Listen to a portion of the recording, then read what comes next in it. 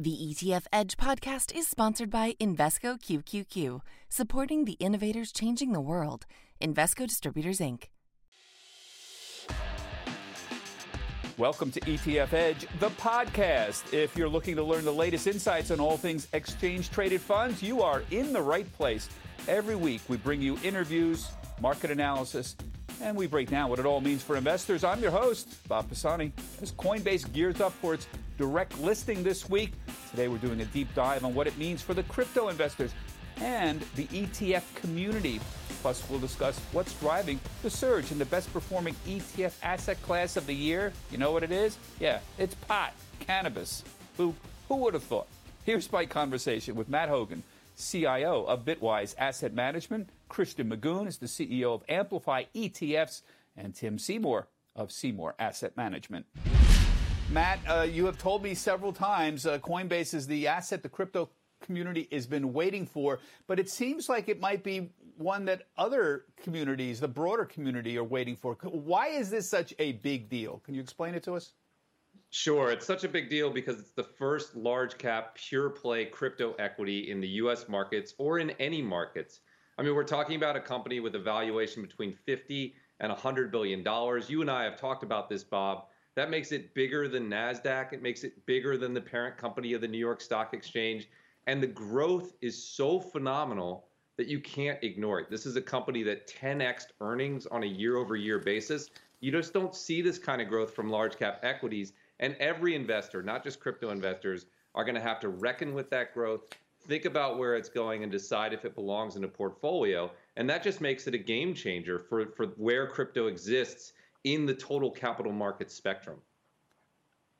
Yeah, you know, Christian, what about you? You've got probably the one, I consider it the one crypto ETF that actually tries to be really crypto. You actually own assets that appear to be, crypto related. Novagrants' Galaxy Holdings Fund, but Block. Are you going to be a buyer immediately of Coinbase? Explain how this is going to impact the ETF community.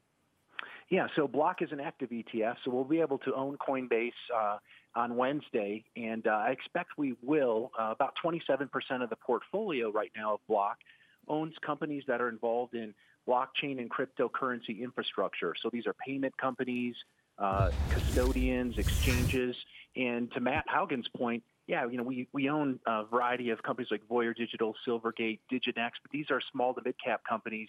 Coinbase would be the first kind of large-cap company, so it's pretty exciting. We also think there's going to be other ETFs that will own this, own Coinbase. Cathie Wood and ARK are likely to own it in their FinTech ETF as well as their Innovation ETF.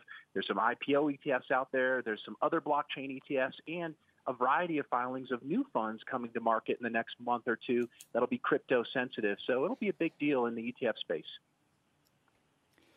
Tim, I just do not understand the valuations here. I've never seen a 9 times valuation spread here. I've seen numbers at $23 billion to value Coinbase. I saw 50. I saw 100. I saw somebody at 2. How is it possible that we can't even get within 9 times of the valuation of the company? And as Matt pointed out, NASDAQ's $25 billion. If it goes at 50, it's twice NASDAQ. The ICE, which owns NYSE, is $65 billion. I mean, come on. This is like mind-blowing numbers here. Try to make sense of this for us. They are. Well, I'm not sure I can, but I think if you look at the profitability, first of all, of Coinbase and where they've come in, even on the estimates on their first quarter numbers relative to where they were all of last year. I mean, you're talking about 2.5 times in the first quarter on profitability at a time when we've seen IPOs that have been far from profitable tech companies. So obviously, this is a frontier that the multiples on what people are willing to pay don't make sense. What is the imputed multiple on Square or other companies that have talked about being able to do Bitcoin transactions and crypto transactions? We can name all the companies that have had significant market cap increases here. So look, it's exciting. It's exciting to have that pure play. I think that really is the point. And where it settles in is going to be, also another issue. I mean, think about the move we've had in the underlying currencies, especially, outside of Bitcoin and even in the broader digital token landscape, all of the focus on NFTs, and you get the perfect storm here for this valuation, which is all over the map. a good analogy here to an IPO that some of us may remember from 2012, which is the Facebook IPO. That came to market at a $100 billion valuation. People said the valuation was absurd. People didn't trust it because it was kids dressed in hoodies serving a new audience that they weren't familiar with. That's the same thing here. This is a giant company that's churning out real revenue and real profits, right? $800 million in profits in the first quarter alone is the estimate. So I think those valuations may not be as absurd as people think. It's just people aren't comfortable with this corner of the economy in the same way they weren't comfortable with Facebook back in 2012. And Bob, one thing to keep an eye on too is ICE. ICE has kind of some phantom. The NYSE has some phantom participation in this area. VPC Impact Acquisition Holdings, ticker VIH. That's a SPAC that's going to merge with BACT Holdings, BAKT Holdings, and that is essentially ICE's digital asset marketplace. So that's going to happen this quarter. So the NYSE, via their ICE ownership and founding of BACT, will be in this game as well. So look for some of these other companies that maybe haven't gotten the attention to maybe get some follow-on benefits from the Coinbase listing. Well, that's going to be good news, isn't it, Matt? I mean, first off, there's really an exchange. They make their money by acting like, exchange and charging a VIG for it. The VIG is pretty high as far as I can see. It's pretty amazing. I think the NYSE would love to have this kind of VIG. As they get competition, Matt, isn't it reasonable to assume the VIG is going to go down, or am I kidding myself? No, it's definitely going to go down, Bob. No question it's going to go down. But the thing that's going to go up is the size of the audience that it's serving. Look, most traditional investors are still on the sidelines of crypto. They're still afraid of it. One of the first places they're going to turn as they start to reckon with this is Coinbase. It's the most trusted brand. It's the largest company. It's the most established. It's been running for nearly a decade. So yes, the profit margins are going to go down. The costs are going to go down significantly, particularly for Bitcoin. Maybe not for the other assets, but particularly for Bitcoin. But people are underselling how much broader the audience could be. And I think that's the flip side, the yin and the yang to this equation. Right. So will this create new companies, new ETFs? I mean, the problem in the past with crypto has had the same problem with pot and the same problem with space. There's been a lack of investable assets, particularly a lack of reasonably large investable assets. Now you have a company with pick a valuation, $50 billion that comes in that's huge. It's magnitudes of order bigger than anything else. Christian, describe what that's going to do for the ecosystem. Will we see new ETFs built around it? Will we see a rush of new, smaller cryptocurrencies come in as a result of this? Obviously, it depends on how successful it is. We're assuming it's going to be successful. But what's the knock-on effect here? Yeah, so I think for capital markets, we're going to see more private companies go public because they see the path, hopefully, that Coinbase takes that recognizes the value in the public marketplace. On the ETF side, I think there's at least 4 other ETFs that have been filed in the last month and a half that are going to focus on crypto and blockchain sensitive companies. That's what we do at Block, third best performing ETF of the year, over $1 billion and 5-star rated. So, we've been there, but there will be others that will take this approach, and there'll be different methodologies, weighting schemes, active index. So I think this will be a new asset class in the ETF space that'll be built out beyond the 2 or 3 funds that exist today. Yeah, and I just want to point out, folks, go ahead. Well, I was just going to simply say, because you also referenced this institutional dynamic and the investability of an asset class that both Matt and Christian have really emphasized. The wall of money that's going to come in behind this, or the institutional investability, is really the issue. And you mentioned other asset classes. I know we're going to talk about cannabis in a bit, but that's really the dynamic here. Think of the institutions, and I know there's been a lot of discussion about if corporate treasury put 2% of their assets into digital tokens and digital assets, what that would mean. But that is really, I think, the dynamic and why so much attention and so much I think intrinsic value is being applied to Coinbase. Yeah. Christian, I just want to point out, to make sure the viewers understand how big this is. If we could put back up your main holdings. So, for example, and I laud you. You made an effort to really go out and buy true companies, not companies that are very peripherally related to it, but Voyager Digital, for example, you own 5% of your holdings. Galaxy Digital, that's Michael Novogratz' company. MicroStrategy, that's a software company, but it's essentially becoming a Bitcoin company. My point is, there's Voyager too, Marathon Digital, Hive Blockchain. There's not a lot to buy. I mean, Novogratz's company, Galaxy Digital, Christian, is what, $3 billion? It's tiny compared to Coinbase, that may be, again, picking a number here, $50 billion. So I laud you for your efforts to own stuff. There's just not a lot to own. That's why this thing is so extraordinary, right? Yeah, we think so. I mean, we thought there could be a pure play when we started this about 3.5 years ago. It's gotten purer and purer. And now really the opportunity, I think, could be with the Coinbase direct listing and then really the analysis of Coinbase valuation. There could be a revaluation for this whole segment higher when you see some of the numbers that come from Coinbase. You know, if Coinbase is valued between 50 and 100 million, what are some of these other, exchanges, whether that's a Diginex or a Voyager Digital worth? Should they be revalued? And I think that's the opportunity beyond just a larger group of investors adopting cryptocurrency and blockchain technology in general. Matt, I got to ask you the eternal question. Does this improve at all the chances for a Bitcoin ETF this year? And what, if anything, will? You and I have talked in the past.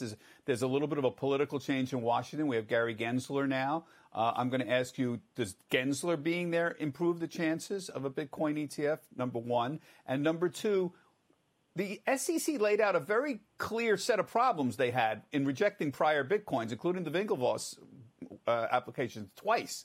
They rejected it, and they basically came out and made it very clear, we are concerned with fraud, we are concerned with custody issues, we are concerned about the fact that a lot of it trades overseas where we can't control any of it. Has there been any move towards curing those defects? Aside from the political change, are we any closer in addressing the SEC's issues? Yeah, we're absolutely closer, Bob. Whether we're all the way there or not, I don't know, but we're absolutely closer. Look, when the Winklevoss first filed for a Bitcoin ETF back in 2013, there were no institutional regulated custodians. Arbitrage spreads were all over the place. The CME Bitcoin futures market didn't exist. There weren't crypto funds that had gone through audit. The crypto industry, and we've been talking about this on the show, has gone through this massive institutional maturation. Every aspect of it has improved significantly over the past 5 years, over the past 3 years, and over the past year. Coinbase going public is just another part of that narrative. So absolutely, we're getting closer to a Bitcoin ETF. I continue to think it's a matter of when and not if, but we're not all the way there yet. The SEC has been asking good questions, and companies like Bitwise and others have been working to address those. But I do think we're getting closer, Bob. I really do.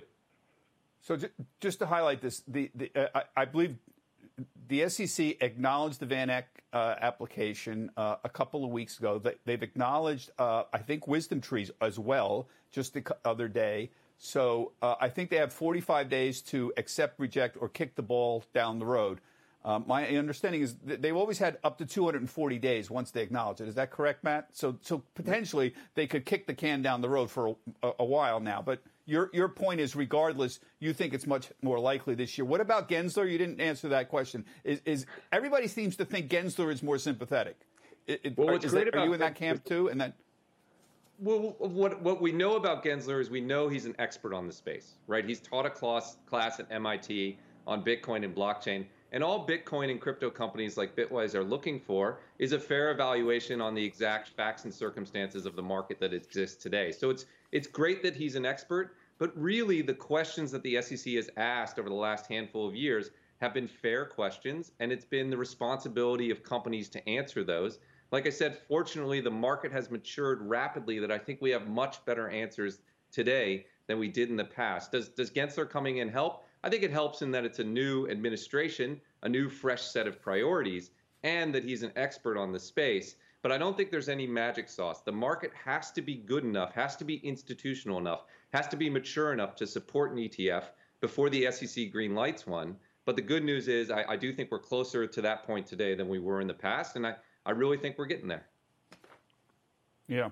I want to move on and talk a little bit about pot ETFs because we got Tim here. Tim, pass me the ETFs, dude. I was quite impressed. I look at the rankings of ETFs and how they're doing for the year. You know, I looked at the end of the first quarter. I do the usual thing. I go and open my file and look at the best performing ETFs, and they're all pot ETFs. Those of you who don't know, by the way, Tim Seymour is all in on this space. He's long a number of names. He's the portfolio manager of a cannabis ETF. He also sits on advisory boards for cannabis companies. And for all Tim disclosures, go to fast.cnbc.com. I had to say that, Tim. They're telling me to say that about. There's a lot to say there. There's a lot to say. Tim's a real expert. I know. Tim's an expert on this space, so we wanted to get him in. And honestly, I was quite surprised that not just your CMBS, but a number of your competitors were among the best performing, 50, 60% on the year so far. Can you sort of bring us up to date? Assume we're not experts on the pot business, and you see that spike in February, by the way. I want you to explain that, of what happened with all the cannabis. Sure. So bring us up to date on where we are on this. Yeah, so again, you just hit it. We'll call it cannabis. I don't mean to be pedantic here, but no, the point is that the cannabis industry, as we talked about crypto and we talked about the digital token world and the evolution of an asset class, very similar dynamics in very different asset classes. But you're talking about dynamics that have a lot to do with a macro legislative pathway for an asset class that allows it to be investable by traditional institutional investors and maybe in some cases owned by retail in advance of that. So that's been the dynamic for cannabis investing for the last 5 years. And as you pointed out, I've been investing in the space for a long time, and I'm an emerging markets guy in my past investment history. So this is similar stuff. You asked about what happened in February that really led to this spike that's put a lot of the assets higher this year. And I think it's really two things. And a lot of this actually started in early January, and some of it, maybe the seeds were sown in the November elections in Washington. But ultimately, the legislative path on Jan 6th, when we woke up in the Georgia runoff, essentially designated a blue majority in the Senate, and that was a signal for significant asset flows into the space, just because the sense was that the legislative pathway for cannabis legalization would happen quickly. What does it really mean? Ultimately, again, institutions being able to invest in the sector, exchanges being able to list companies, and so while the north of the border trade, 5 years ago or 4 years ago or 3 years ago was seemingly more interesting, investing in U.S. companies and investing in the U.S. marketplace it's the biggest marketplace in the world. So that was really the movement in the asset class, and then you've had earnings profiles from companies all around the space that really in the first quarter you started to see those announced, and they were based upon fourth quarter numbers and 2020 numbers for cannabis coming out of COVID. Again, the profitability for the sector is the other dynamic here. So our ETF it's active, and again, I think that's critical in a sector that's constantly moving. And I think that the performance is a function of being active and being able to open and own all sides of the industry. You've got a home run here, Christian. Not only are we talking about the Amplify Transformational Data Sharing ETF, BLOK, but we're talking about the Amplify Seymour Cannabis ETF. You're doing pretty darn well for yourself. And your iBuy, your retail ETF as a thematic tech ETF, has done spectacular this year. You got anything else up your sleeve for 2021? Yeah, well, it's been people like Tim and frankly the Taroso team and Block performing well. We've been really pleased to partner with them. Tim's been able to produce some unbelievable alpha versus the competition this year and even last year. And we, I will say we just filed on Friday for the Amplify Cleaner Living ETF, ticker DTOX, DTOX. So that'll be a product we'll launch later this year. But we're really pleased to see Cannabis CNBS by Tim be the number 2 best performing ETF coming into the market today, and Block is the number 3 best performing ETF year to date. So really blessed to have those and exciting opportunities. We think there's some great possibilities for both funds going forward. Well, hold on here. Clean Living what exactly is going to be in the clean? I love the detox. I love that. Yeah. So what exactly is going to be in this? These are going to be an index-based ETF. that focuses on companies in the building and infrastructure, health, beauty, food, dining, energy, and transportation area that are producing products that are better for the either environment or better for the human body. So companies that are focused there, they have to have about 80% of their revenue in those spaces. So it's really kind of capitalizing on this trend that people want to live more cleanly in terms of their footprint, in terms of their health, in terms of the environment. So we think that's a trend that's going to be here to stay for quite a while. Yeah. We think companies that are pivoting to that and have the majority of their revenue from that have a chance to produce some alpha. Can't you just go the other way? I want to just see the amplified go to hell ETF. The symbol die now. How about let's just go the other way? Come on. Tim knows what I'm talking about. He's thinking exactly the same thing that I'm thinking, for crying out loud, aren't you, Tim? Well, look, I mean, the clean living, detox, lifestyle. I'm not getting involved in this. I'm a supporter. I'm buying in. I need it all. Okay. You're not taking the bait. All right. I tried to drag you in, Tim, there. You're handling, you're getting to be very professional about this. It's very annoying. Now it's time to round out the conversation with some analysis and perspective to help you better understand the ETF business. This is our Markets 102 portion of the podcast. Today we'll be continuing the conversation with Matt Hogan from Bitwise Asset Management. Matt, thanks for sticking around with us. I think the most interesting thing about this Coinbase thing is what could happen as a result of the whole asset class building out a little bit. I want to focus more on sort of like maybe you call it the capital markets business side of this, the building a business to create and trade digital asset securities. I'm talking about the whole ecosystem, the trading system, the custody system, the prime brokerage. That still can be built out to a very significant extent, it seems to me. And it seems like Coinbase can be a part of that as well. Can you address that? Yeah, Coinbase is a huge part of that, but it's just the tip of the iceberg, Bob. Right behind Coinbase, there are a whole slew of other crypto-specific pure play companies that I think you'll see going public in the next year.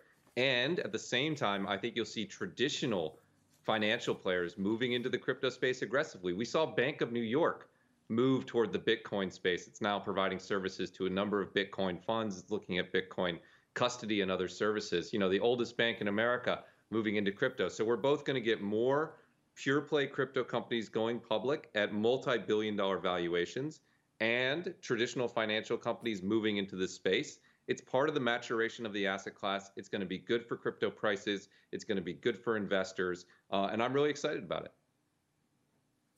It's a little confusing, though, because we've got a lot of digital coins and digital assets, but if they're a security, they come under the securities laws here. And that's where I'm trying to figure out where does this kind of come down on either side of it.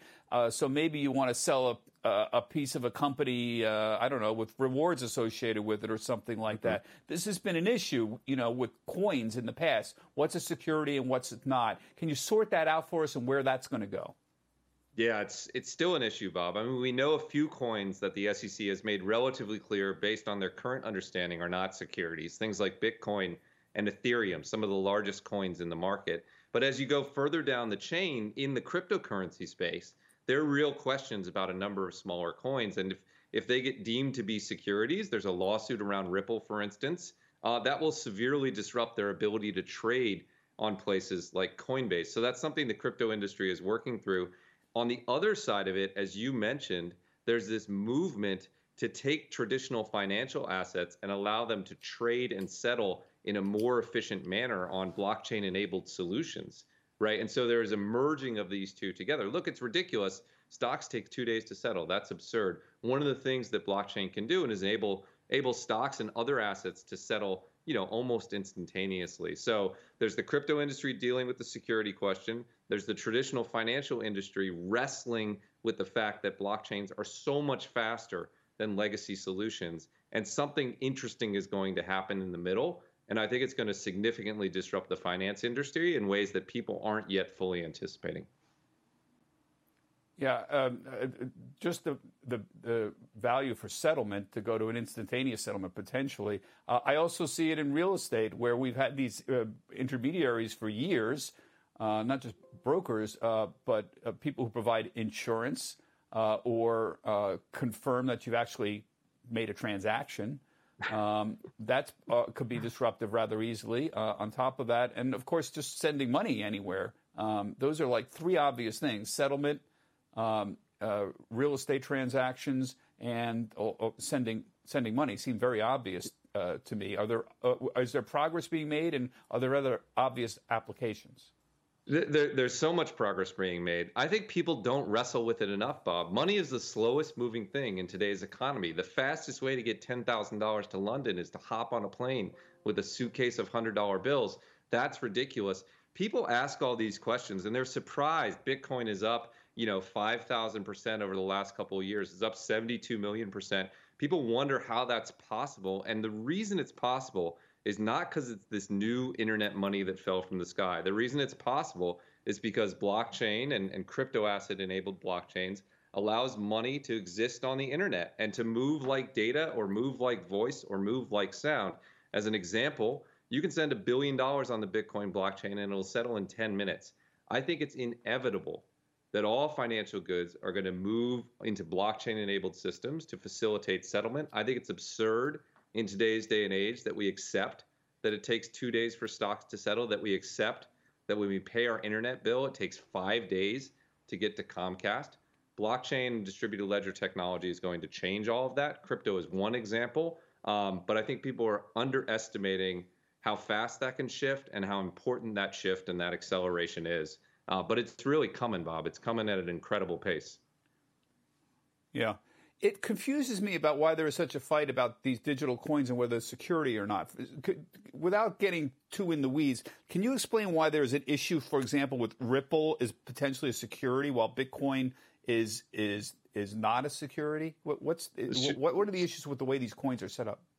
Sure. Federal securities laws date to a debate over an orange grove in Florida in the 1920s, and now they're applying that to the crypto ecosystem. So perhaps it's not surprising that it doesn't fit exactly. Look, the key question on whether it's a security or whether it's a commodity is whether it's a sort of centrally organized good designed to gauge profit mostly by the work of others. And the issue with these new cryptocurrencies that aren't like Bitcoin is many of them aren't decentralized enough. There's still significant centralized holdings.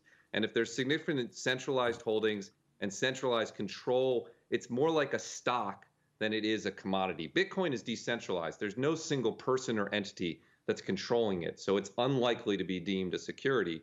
But you take a crypto asset where the founders still hold 70, 80, 90%, where they're still making most of the decisions, where they're still processing most of the transactions, that starts looking more like a security than Bitcoin does. And so the question is where all crypto assets lie on this spectrum. We're getting more and more regulatory clarity around it, but it would help the industry grow if we got even better new, sort of bespoke rules for identifying this. And I think we're going to get there. We're making progress, but that's the core debate. Yeah. But there will be digital assets doing security trading. I mean, Overstock has a digital asset security trading on. They have an automated trading system, don't they? An ATS. Yeah. That trades. Absolutely. All this is already happening. It's just that security asset, security tokens, is a small market right now compared to the sort of the commodity tokens like Bitcoin and Ethereum. But there's already more than proof of concept that you can move securities over a blockchain, and they settle much quicker than traditional securities. And there's a huge part of the market and significant venture capital funding and real technological progress to make that a reality. And like I said, I think that shift is going to happen quickly. Look, you have companies like Paxos that are already settling stocks using blockchain in about half the speed or half the time of DTCC. I don't think we have to assume that the current way of doing things will persist forever. You're already seeing crypto-enabled blockchains and other blockchains show that they can do this faster, cheaper, better. And I think that wave is going to develop over the next couple of years. I know you don't want to wade into the valuation of Bitcoin debate, but I get asked this question all the time about the valuation of Bitcoin. So let me ask you anyhow. So money it can be a means of payment, number one, or can be a store of value. It seems difficult to call Bitcoin a means of payment right now, given its fluctuation. But do you think we're making the progress as a store of value for Bitcoin? Yeah, is it becoming more adopted as money? Oh, it's absolutely becoming adapted as a store of value. Look, MassMutual put $100 million of Bitcoin on its balance sheet. Tesla bought $1.5 billion.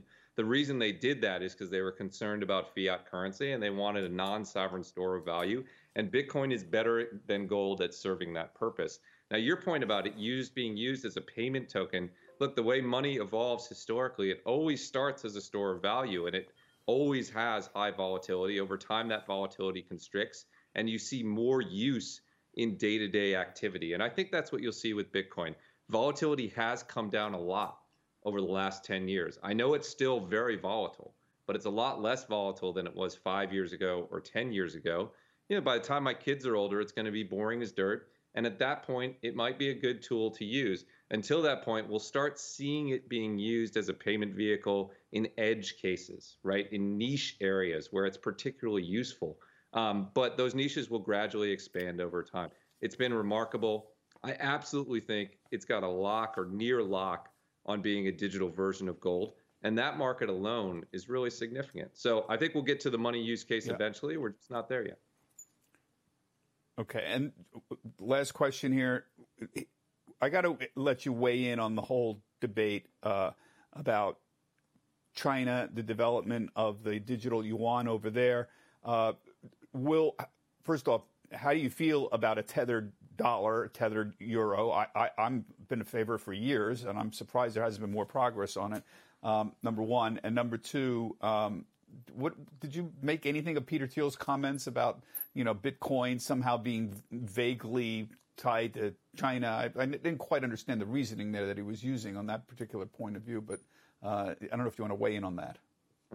Peter Thiel's a genius, but he takes absolute stands on issues that are nuanced. Bitcoin has a lot of mining activity in China, but it's not a Chinese-controlled entity. It's decentralized around the world. It's sort of the people's money. So I don't think there's any validity to that. I think there's a lot of validity to being concerned about a digital yuan.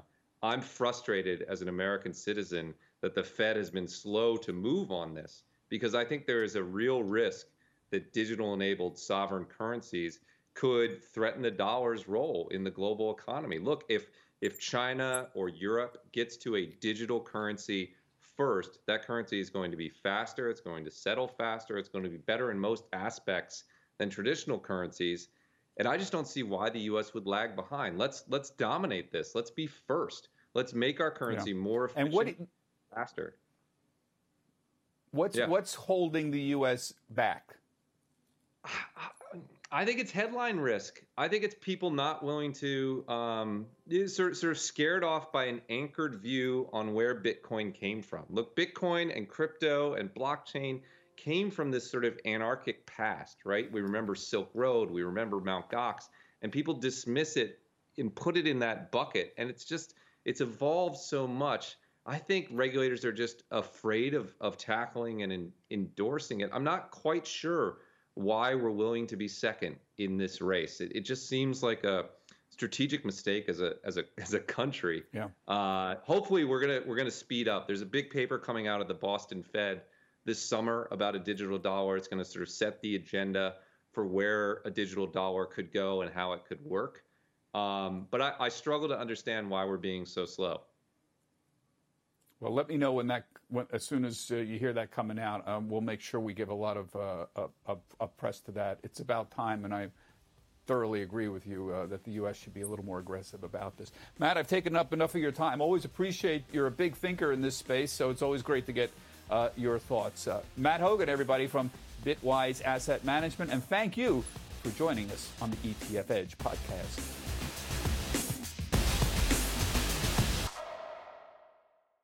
Invesco QQQ believes new innovations create new opportunities. Here's to greater possibilities together. Learn more at Invesco.com/QQQ. Invesco Distributors, Inc.